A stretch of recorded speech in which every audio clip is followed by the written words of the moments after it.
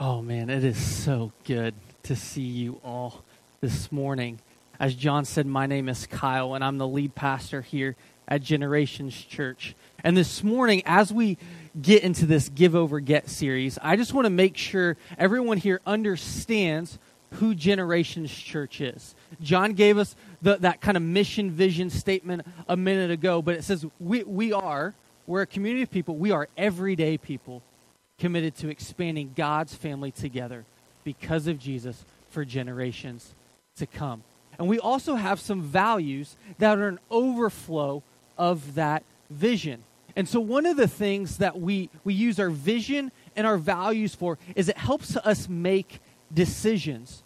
So when we look at the Bible and we are prayerfully consider who is God calling this community of people to be, we prayerfully sought God and came up with a vision and express it through some values. And so our 5 values at Generations Church, the first one is spirit over self, and you're going to notice the theme here in a second.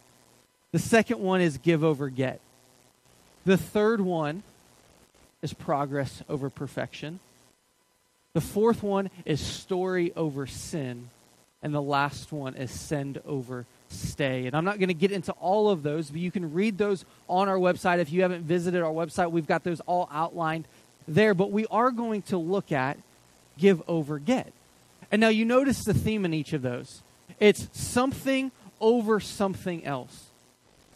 Growing up, I was told that life is about choices.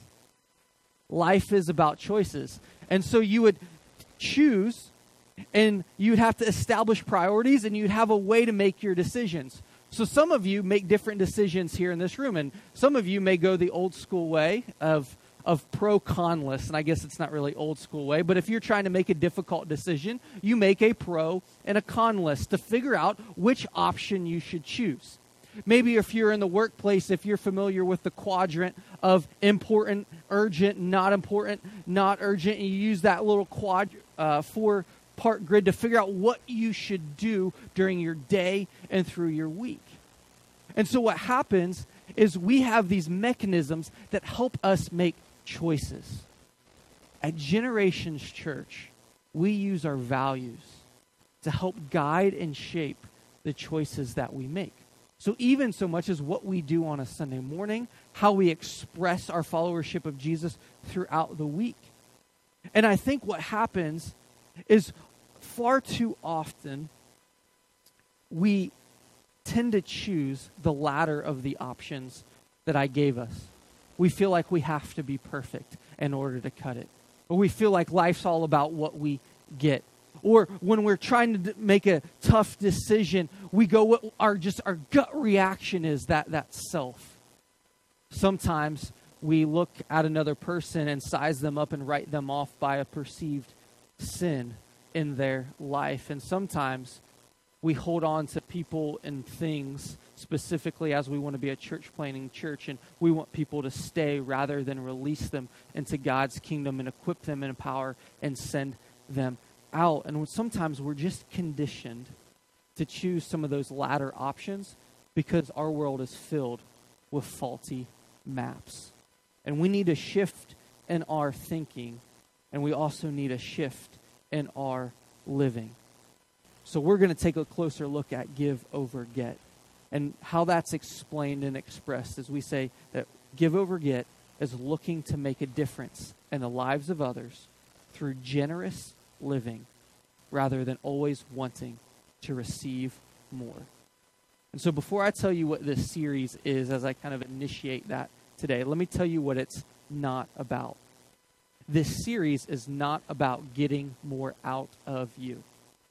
It's not about convincing you to do more, getting more money out of you, getting you to volunteer more, getting you to serve. It's because that would be the opposite of what our value at Generations Church is. It's not about getting more out of you. In some ways, what this series is really about is helping us have a common language so that as we follow Jesus and as we learn to love each other and care for each other well, and we're faced with those difficult choices and tough relational moments, or we're faced with someone on a Tuesday or a Wednesday afternoon, and that Holy Spirit brings back to your mind, you're faced with a choice here. What should you choose? And we hope that through a common language and a common just value, that you will choose to give over get. And we believe that as we help this language exist in our community, that as we interact with people Monday through Saturday, it's going to communicate while the church community differs from other communities in the world. And so this morning we pick up a story about Jesus. Jesus is on the road to Jerusalem. He's laid the foundation for his ministry. He's invited people to follow him. He's even said some challenging things so now these Pharisees, these guys who were very legalistic and part of the law, begin to oppose him. But what Jesus said is, as part of this opposition, he has told his followers who are learning to follow him, and again, they're on this road, they're on this journey to Jerusalem, so following Jesus kind of on this road, and you heard that in some of our values, progress over perfection. Following Jesus is a lifelong journey. And so on this road, Jesus is being oppressed, and he says, don't worry about this, because you're going to be put in front of people, and the Holy Spirit is going to give you some words to say. And what Jesus does is on this road, as more and more people are curious and trying to figure out who is this Jesus, even though he's made it pretty clear who he is, that he's been explaining and demonstrating that his way is upside down. It flips some of the cultural values and some of the cultural norms on their head, and he reorients them to the way God wanted it to be, and he expresses that through himself. So Jesus is on the road to Jerusalem for Passover. And he wants these disciples to learn with him as he goes on this journey. And what he reveals is through the series of teachings through this middle section of Luke, is over and over and over again, he points to this common theme. That our desires must reflect our destination. Jesus' destination in this narrative is Jerusalem. He has resolutely set out to go to Jerusalem, and he knows he is going to be crucified, he's going to be mocked, and he's going to be put to death. And nevertheless, he still points himself towards Jerusalem. And he invites others to come along for this journey, really to come and die. And at the core of this, the core of these teachings, is he's going to say once again, what will you choose? Will you choose to put the way things you've always done ahead of my way? Or will you choose truly follow me? And that brings us to this passage as Jesus is on his way to lay his life down for us. And it's interesting because this growing group of people are following him, and someone just throws this question out from amongst the crowd. Hey, teacher, tell my brother to divide his inheritance with me.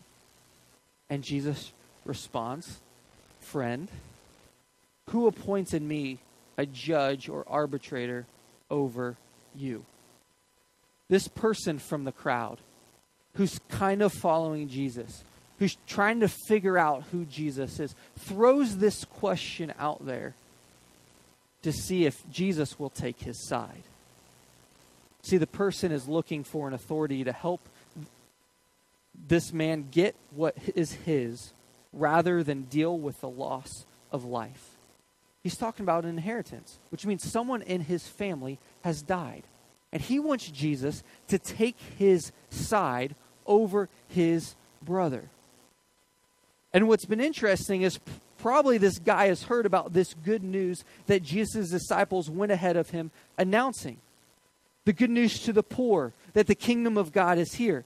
That Jesus is going to usher in this new way that renews God's commitment to Israel, and that his blessing will go through them to all nations.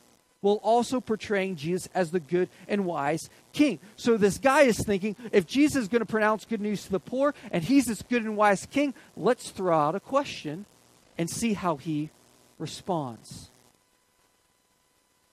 And though Jesus had taught on how our great value to God is that we have value to God, this man just interrupts his teaching for this financial dispute. Now, here's what you need to know about the law of the day. That the elder brother in a family receives 2/3 of the inheritance, and the younger brother receives 1/3. What's interesting is this man does not ask Jesus to listen to both sides of the argument, to see if who's the older brother and who's the younger brother, and make a righteous and good judgment. He just simply asked Jesus to take his side against his brother. Tell my brother to divide this inheritance. And obviously, Jesus' words about the need for a full commitment and God's care for us didn't penetrate this man's heart. So if you go back in Luke chapter 12 and you read that, that's some of the things that Jesus has said. This man felt that he needed to fight for what was his. What's interesting is one commentator notes, he says, if each of these men learned that what the real meaning of life was and sought as its chief endeavor to be rich toward God, the question of whose possessions was whose would settle itself. The one would be eager to share, while the other would be careless about receiving. See, in this moment, this man is masking his desire for greed and his coveting by claiming that he's on some sort of righteous crusade. And oftentimes, we mask our own desire, our own greed, our own coveting by claiming that we are on a righteous crusade. And Jesus, avoiding the question in some way, but also addressing the heart of the issue, continues on. And he says, and he told them, watch out and be on guard against all greed, because one's life is not in the abundance of his possessions. And then Jesus tells them a parable. A rich man's land was very productive, and he thought to himself, what should I do, since I don't have anywhere to store my crops? I will do this, he said. I'll tear down my barns and build bigger ones. I'll store all of my grain and my goods there. Then I'll stay to myself. You have many goods stored up for many years. Take it easy. Eat, drink, enjoy yourself. But God said to him, you fool, this very night your life is demanded from you. And all the things you have prepared, whose will they be? That is how the one who stores up treasure for himself is not rich towards God. And just so we're clear, greed or coveting means wanting what doesn't belong to you. And what this Jesus says, he says, is watch out, be on guard against all greed, because one's life is not in the abundance of possessions. Sometimes we measure the success or the state of our life by what we have. And flip that. Sometimes we measure the status of what we are in life by what we don't have. We look around us and we look at other people. We compare. We feel like maybe we should have more. And what we do is what that plants a seed in our heart as it begins to form and then grow if we don't recognize it, what it is. It plants a seed in our heart that basically says, we're not counting our blessings. We're not recognizing that our treasure is not in physical things, but must be in our relationship with Jesus.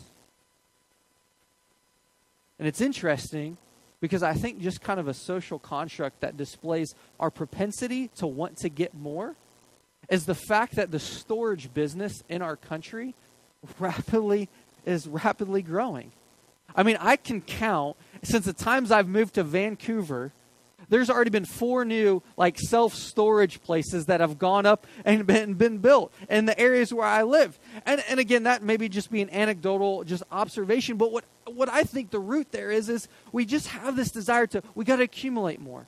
We got to get more. And then once we kind of get some stuff, we don't know what to do with it, so we just put it in storage because we can't lose it, because we've identified who we are with some sort of our possessions. And again, let me just say right here, I'm not against having stuff, but when your identity is caught up in what you have and your stuff, we have to remember that stuff can be taken from us. And when your stuff is taken from you, if the whole sum total of who you are is caught up in that stuff, you will feel worthless. But we serve a creator God who says we are not worthless, we are not forgotten, and we are not unimportant. No, in fact, we are important, we are valuable, and we are loved, which is why Jesus, time and time again, says, don't put your stuff, don't put your identity and your self-worth in your possessions. Let me say this statement again. One's life is not in the abundance of his possessions.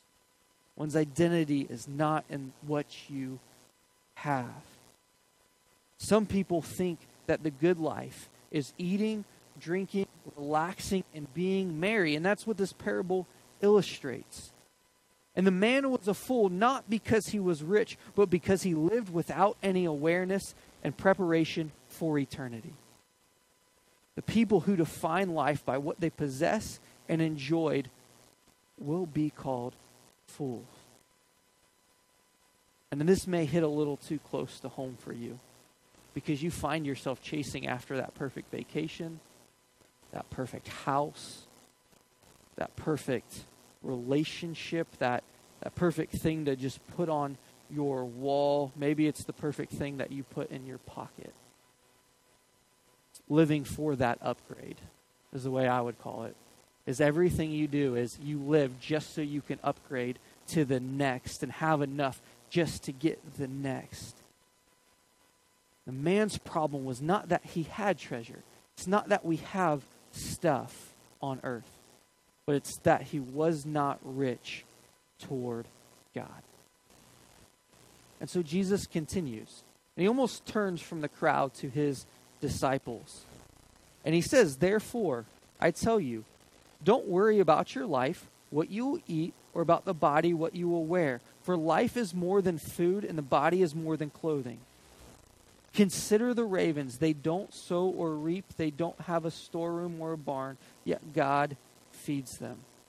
Aren't you worth much more than the birds?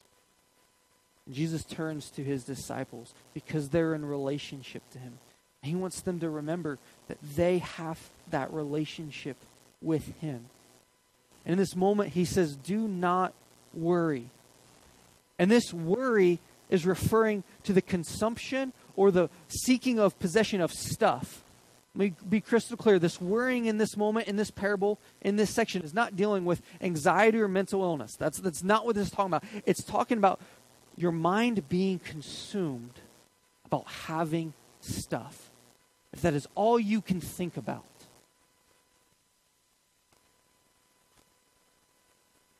That's all you can think about. What will happen is that will come between your relationship with God, between you and your relationship with God. And what's interesting is this worry is backed up in different studies as far as the effects of it. Research shows that worry deteriorates our immune systems. People under constant worry show lower T cell counts, essential for immune response. Prolonged worry has been shown to affect the brain, making a person less able to respond to future stress.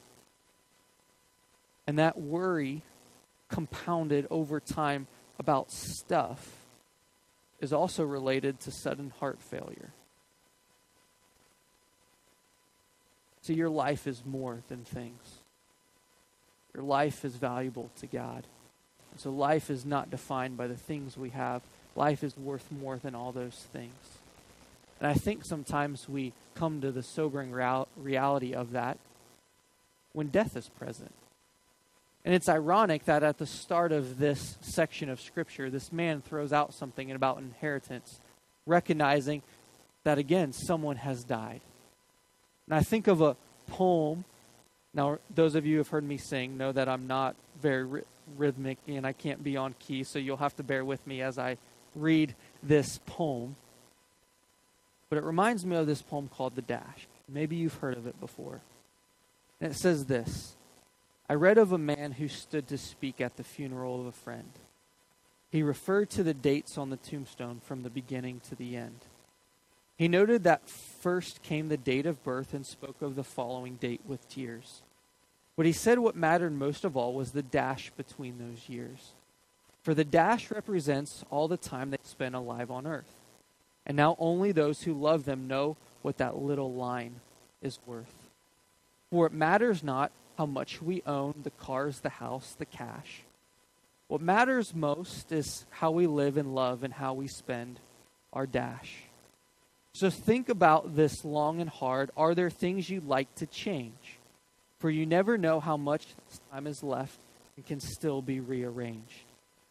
To be less quick to anger and show appreciation more, and love the people in our lives like we've never loved before. If we treat each other with respect and more often wear a smile, remembering that this special dash might only last a little while. So when your eulogy is being read with your life's actions to rehash, would you be proud of the things they say about you, about how you lived your dash?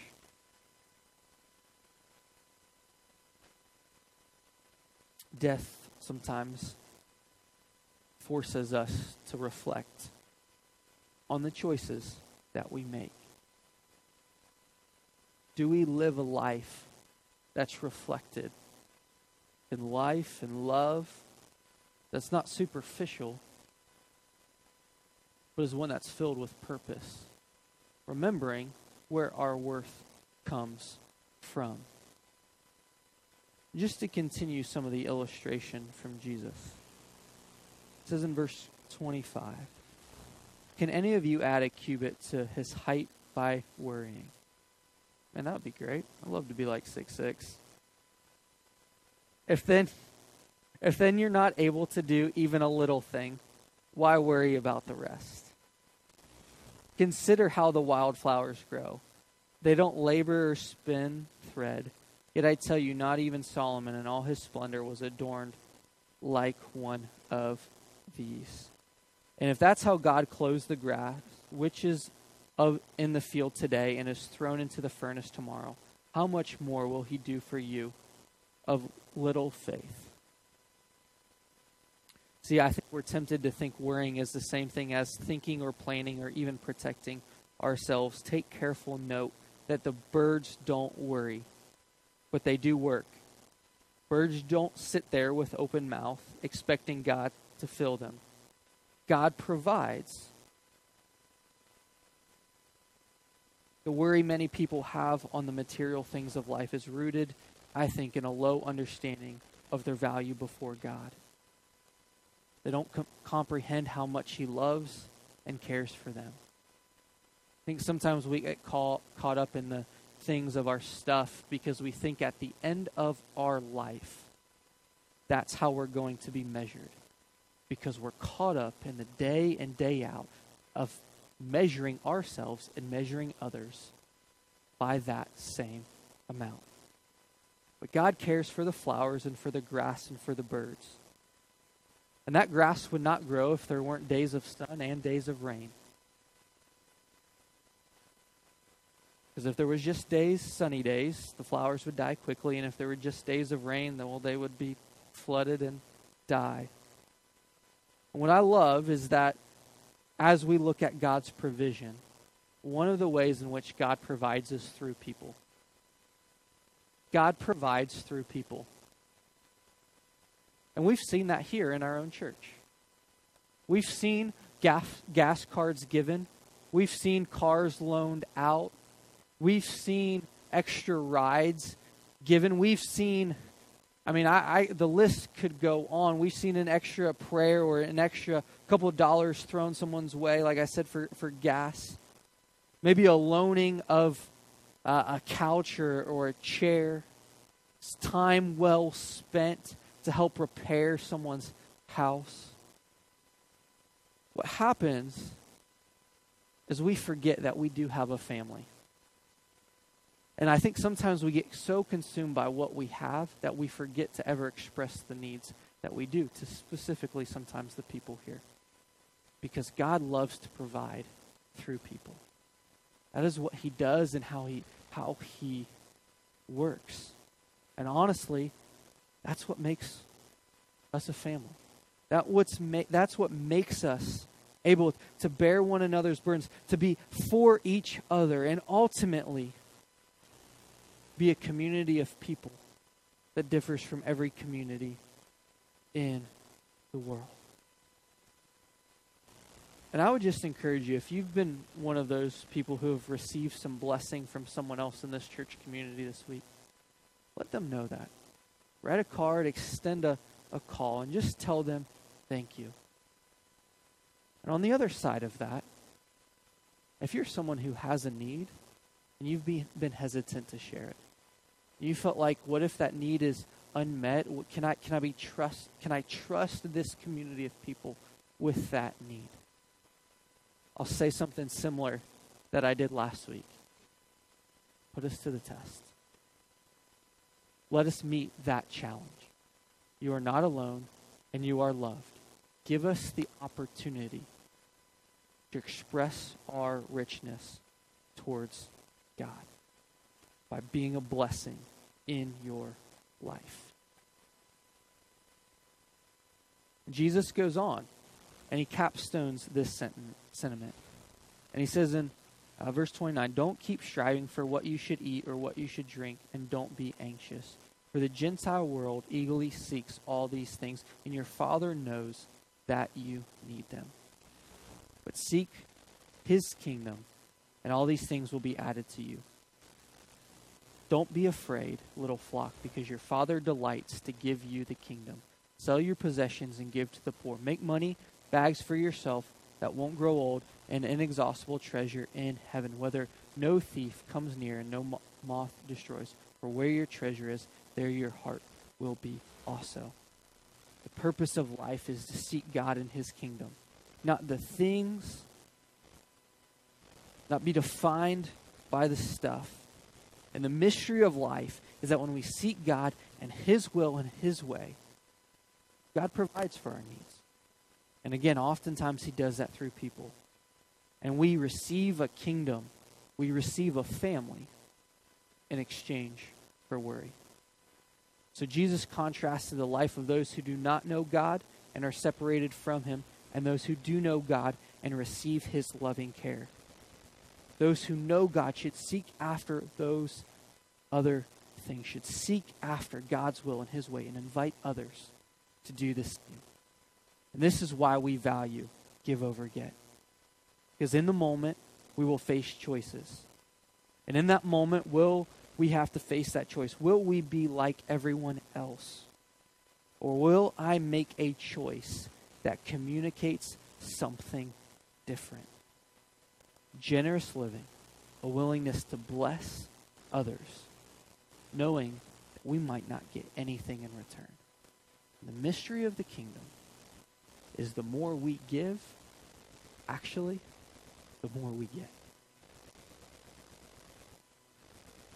See, the kingdom is not like an Easter egg hunt where we have to go searching for it and find that special egg or that prize. And when we realize this, the world's possessions on our soul lose their grip on us. Jesus didn't simply tell them to stop worrying. He told them to replace their worry with a concern for the kingdom of God. And a habit and a passion can only be given up for a greater habit or passion. So will you let God's family, your invitation to it, by what Jesus has done for you on the cross and proven in his resurrection and the promise of him coming back, Will you allow that to come to bear in your life? When we read that passage that says, Jesus, sell your possessions and give them to the poor, we feel that small, quiet voice say, is that really what Jesus is saying? Is that really what he wants me to do? And simply, he gives this command to his immediate disciples as a test of discipleship and really as a tool to train us. Because it's giving that's the antidote to greed. See, giving roots out greed and a readiness to respond to the call of generosity into the life of someone else is a sign of genuine conversion. It's a sign of undivided loyalty to Jesus and is a sign of faith in him. And we can use this life's possessions to bless those in our church and those in our community, because we know the Father gives us a kingdom and a treasure that cannot be taken away, stolen, or decay.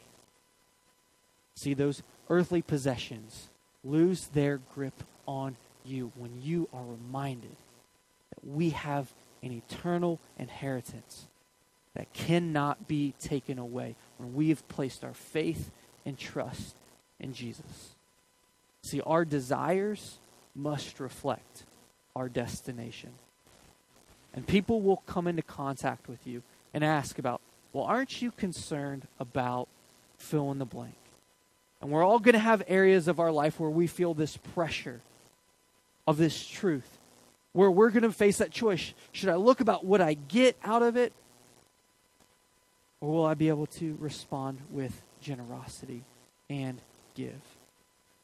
And it's a choice to make even when your circumstances aren't ideal.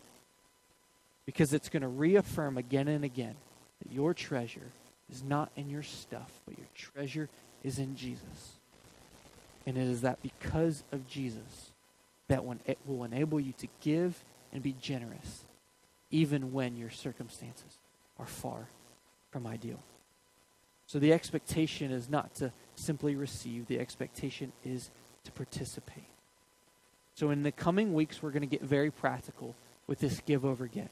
We are going to look at relationships. We're going to look at your gifting. We're going to look at, we're going to take a week and look at money and say, is your treasure where, like, place your treasure where your heart is. And we want your heart to be with Jesus. And your connection with God and your connection with others will enable you to choose give over get when you would rather opt out. So as we go in through this series, let me just reiterate a couple things that we've been saying as we've started Generations Church. You will be able to give over get. You will be able to exercise spirit over self. You will be able to remember progress over perfection when you are connected to Jesus. And so we want you and continue to encourage you. Make sure you're spending time in reading your Bible and prayer. And be reminded that the Holy Spirit is there with you because he will give you the words to say. And have a connection with people so that when you are struggling with should I give, and even that temptation to look at what you get out of it, that people will remind you, no, we're in this together. Both Sunday, midweek, and I would say even on social media.